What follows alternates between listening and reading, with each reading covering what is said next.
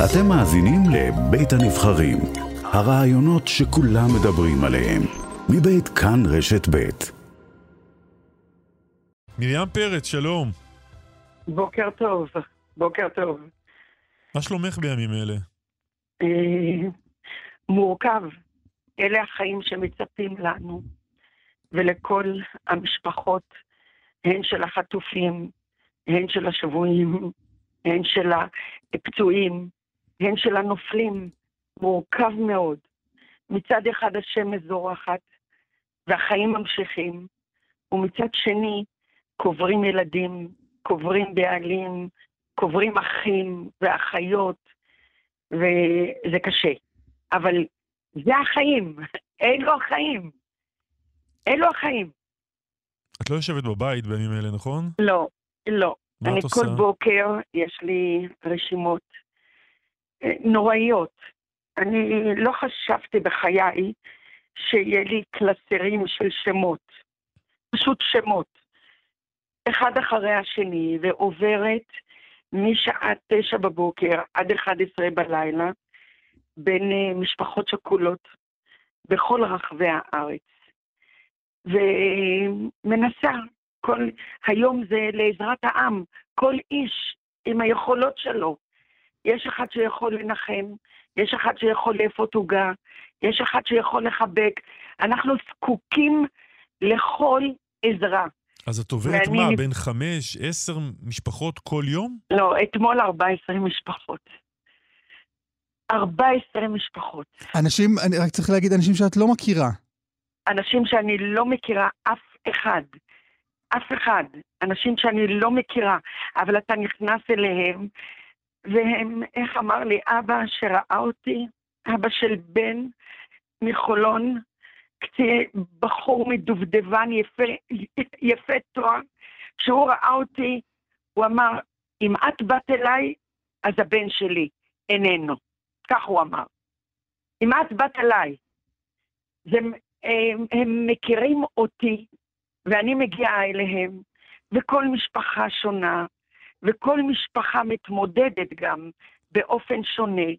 ויש משפחות, אני מצטערת לומר לכם, שהם מוקפים באלפים, ויש גם משפחות עם בודדים. אבל כולם כואבים, וכולם, הרבה מהם אומרים, יש כאלה שאומרים, אין טעם לחיות. לא רוצה לחיות. הייתה לי אמא שהתקשרה, וביקשה מהר להגיע, כי היא במרפסת. יש לה בן אחד. אני נופלת, היא אומרת לי. זהו. ואני אומרת לה, רק רגע, עצרי. זה יחזיר אותו? זה יחזיר לך אותו? מה הטעם לזה שלא נחיה? הם צריכים הרבה פעמים לשמוע שהבנים האלה והבנות נפלו, לא כי הם ססו לקרב, לא כי הם ססו לדם, כי הם רצו לחיות. והם רצו שאנחנו נחיה. והנחמה הכי גדולה היא שאנחנו נחיה. ואיך נחיה אותם. ואיך ניקח את הרוח של הבנים והבנות האלה. אני מגיעה למשפחות שפשוט הסיפורים הם סיפורי גבורה, צריך לכתוב ספרים. חברים, יש מה ללמוד על העם הזה. סיפורי גבורה. אני לא למדתי כל כך הרבה סיפורים כמו בארבעת הימים האחרונים. ואני גם רואה במשפחות האלה שני דברים שבולטים יותר מבעבר. אחד, חברות, הם צעירים. החבר'ה האלה צעירים, ויש להם חברות שבועות. ויש כאלה שרק התחתנו לפני חודש וחצי.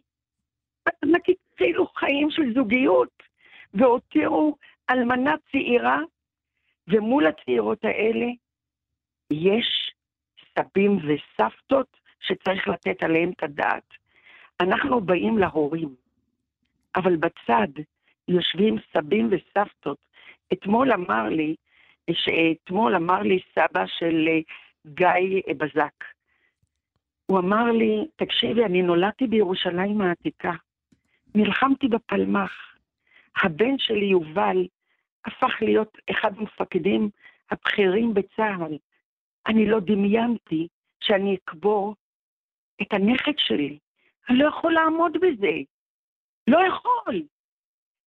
הם עומדים, הם רואים את הילדים שלהם, הסבא והסבתא.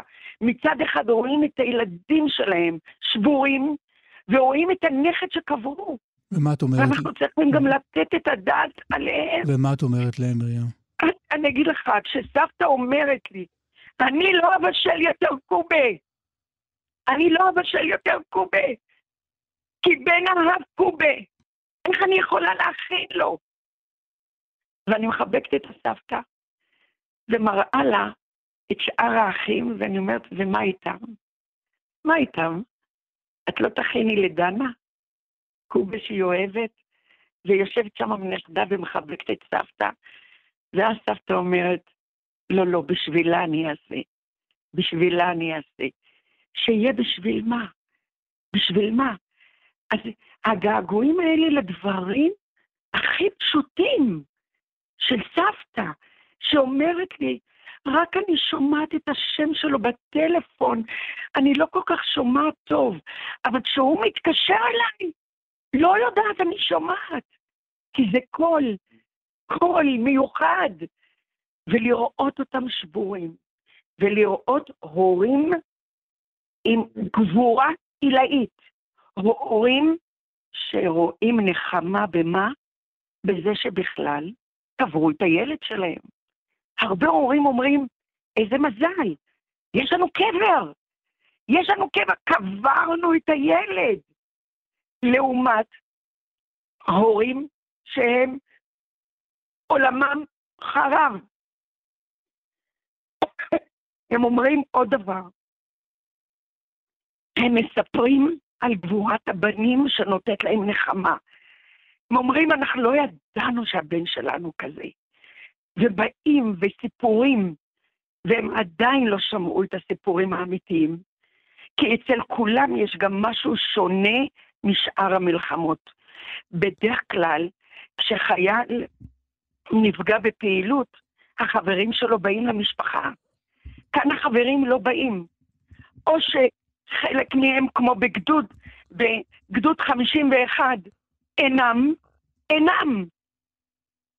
או שהם בקרב, והם עוד לא שמעו את סיפור החברים, אבל הנחמה שלהם, מהמעשה האחרון של הבן, אלה דברים שמחזקים, וכולם, כל המשפחות, הייתי עד עכשיו ב30 משפחות, כולם, אף אחד מהם לא מדבר על דין וחשבון היום, ממש לא, זה לא מעסיק אותם, מעסיק אותם רק הבן, הבת והסיפור שלהם. הגעתי למשפחה שהבן שלה סיים שירות מדהים בסטילים, עידו פרץ, בסטילים, והוא הגיע, הלך למסיבה, למה? יש לו חבר שמצייר תמונות והוא רצה לעזור לו למכור את התמונות. והם אומרים, אנחנו שמחים שעד השנייה האחרונה הוא היה בנתינה, בעזרה, בסיוע לאחרים. הם דבקים בתכונות הטובות של הילדים שלהם. ואני רוצה לומר לכם, אין פה משפחות שכולות. יש פה ארץ שכולה. ארץ. אני הגעתי ליישובים שלא ידעתי שקיימים בארץ, שמשית, שם בצפון, לא הכרתי. ואתה מגיע מהחל משווה ציון אצל רועי לוי, המהולל בגולני, שנפצע הכי קשה בצוק איתן, הכי קשה. ואני הגעתי אליו לבית חולים בצוק איתן, וחיבקתי את אמא שלו ורק צעקתי לה, הוא חי. וכשבאתי אליה פעם, היא רצה לקראתי, כמו אז בצוק איתן, והיא אומרת לי, מרים, את לא יכולה יותר להגיד הוא חי. הוא מת, רואי, הוא מת. וככה לעבור בין משפחות למשפחות, ולחזק אותם, ואני יודעת שצפויה להם עוד תקופה ארוכה, אבל כולם יקומו, הם יקומו, יש להם על מה. אנחנו חייבים להיות ראויים לנפילה הזאת, לקרב הזה. אנחנו נהיה טובים יותר, כי המלחמה הזאת היא לא מלחמת כיבוש. היא מלחמה בין הרוע לבין הטוב. זאת המלחמה בין מעשים ברברים, בין הזוועות, לבין מוצר יהודי של שלום, של טוב, של צדק. וזאת האמת שלנו. מרים, הייתי בניחום אבלים אצל משפחה, שהביקור שלך אצלה הרים אותה על הרגליים. זה הרבה כי את באה אל המשפחות האלה עם החבילה שלך, נכון? והם יודעים את זה. אבל אני לא מספרת שום דבר עליי. זה הכלל. אני לא מספרת אף פעם עליי, על הבנים שלי, על ההתמודדות שלי. אני שם במקום של הקשבה, ומתוך הניסיון האישי, בלי להזכיר את אוריאל ואלירז. הם לא שומעים ממני מילה על אוריאל, על אלירז. הם שומעים ממני את הידיעה שאפשר לקום. ושהחיים, הכוח של החיים, הוא גדול יותר מכוח המוות. אבל הם יודעים לא רק על הבנים שנפלו, הם אפילו יודעים על הבנים שלי שנמצאים עכשיו בגבול הלבנון, אביחי ואליסף, שהם לוחמים בחטיבת אלכסנדרוני, והם שם, וכבר החברים של אליסף בני נפצעו, וממשיכים, ממשיכים בכוח האמונה בארץ הזאת. וכל הזמן הזה, מרים, כשאת עוברת בין כל המשפחות השכולות האלה, את גם אימא מאוד דואגת עכשיו בטח, לא? לגמרי. וזה הקטע שזה מגיע לא שם, כשאני בין נסיעה לנסיעה, יש דרך אגב תמיד מתנדבים שמסיעים אותי למשפחות, ואני כל יום עם רשימות נוראיות בדפים, כדי לעבור לפי סדר בארץ, עם פתח תקווה, וראשון, ורחובות, והדר יוסף, ומושב בגיעה, ושבי ציון, ושמשית. היום אני בדרך דווקא לדרום, יש לי משפחה שאני חושבת ששם יהיה לי, אני צופה שיהיה לי קשה, משפחה שהייתי אצלה לפני 11 שנה, כשהבן שלה נפל בצוק איתן, ועכשיו אני מגיעה אליה, שהבן השני שלה, איש שב"כ, נפל בקרב. וזה לחזור לאותה משפחה. עוד פעם. ומתי אני בודקת מה עם הבנים שלי? בין לבין, בין משפחה למשפחה, כשאני באוטו, רק פותחת שנייה לראות. לשמוע, אם יש איזה סימן חיים, שהם ישלחו סימן חיים. ולפעמים זה רק בלילה, אני שומעת כמה דברים, אבל הדאגה, כשאתה בשליחות, במשימה, אתה לא חושב על עצמך. אני עכשיו מבינה את אלירז בני, שאמר לשלומית, אני רוצה שתדעי, כשאני בקרב, אני מבקש ממך מהיום סליחה. ככה הוא תמיד אמר לה, אני מבקש סליחה. בקרב, אני לא אחשוב עלייך. מה שעומד לנגד עיניי, זאת המשימה. ככה זה חיילי צה"ל, וככה זה גם אני, כשאני הולכת למשפחות. עכשיו, זה לא אני, זה הם, זה האחים, זה האחיות, זה הסבים, הסבתות, זה האלמנות, זה החברות, זה כל אלה שיושבים שם, והם אלה שמעסיקים, שהם אלה שהם לנגד עיניי. אלה הם לנגד עיניי. ואני רוצה לומר לכם, אני מתחזקת ברוח שלהם. אני מתחזקת במילים שהם מחזקים אותי. אלה המשפחות.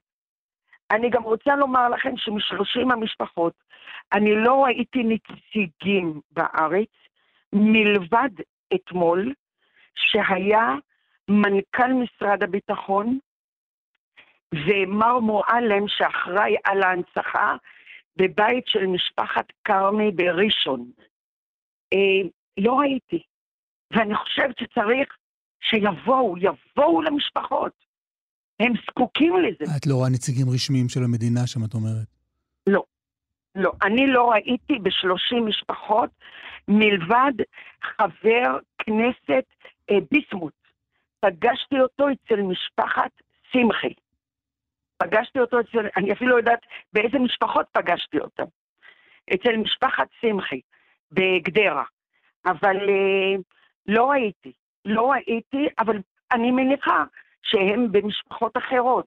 אבל אני אומרת לכם, אני הייתי קוראת לכנסת ישראל, לכל חברי הכנסת, יום יום, לעסוק בזה, להגיע למשפחות, יום יום, כמו שאני עושה רשימות, שיעשו רשימות ויעברו בין משפחות מהבוקר ללילה, לחזק אותם. מרים פרץ, את אישה מאוד מיוחדת. לא, אני לצערי, כולנו מיוחדים. קודם כל אנחנו מיוחדים בזה שאנחנו בחרנו לחיות בבית הזה. כן, יכולנו לבחור בית אחר, אבל כולנו מיוחדים. בחרנו לחיות בבית הזה עם מכאוביו, עם קשייו, מתוך אמונה לעשות אותו טוב. ולא רק את הבית הזה לעשות טוב, לעשות את העולם הזה טוב יותר. ואנחנו היום כולנו בכאב אחד גדול, אבל עם ביטחון שאנחנו בעזרת השם, אנחנו לא ננצח בניצחונות הגדולים, ננצח ברוח של הבנים האלה, ברוח של המשפחות השכולות, בזה אנחנו ננצח. מרים, כן. ויהיו לנו בשורות טובות. הלוואי. תודה רבה שדיברת איתנו. תודה מרים, תודה רבה. תודה לכם, תודה.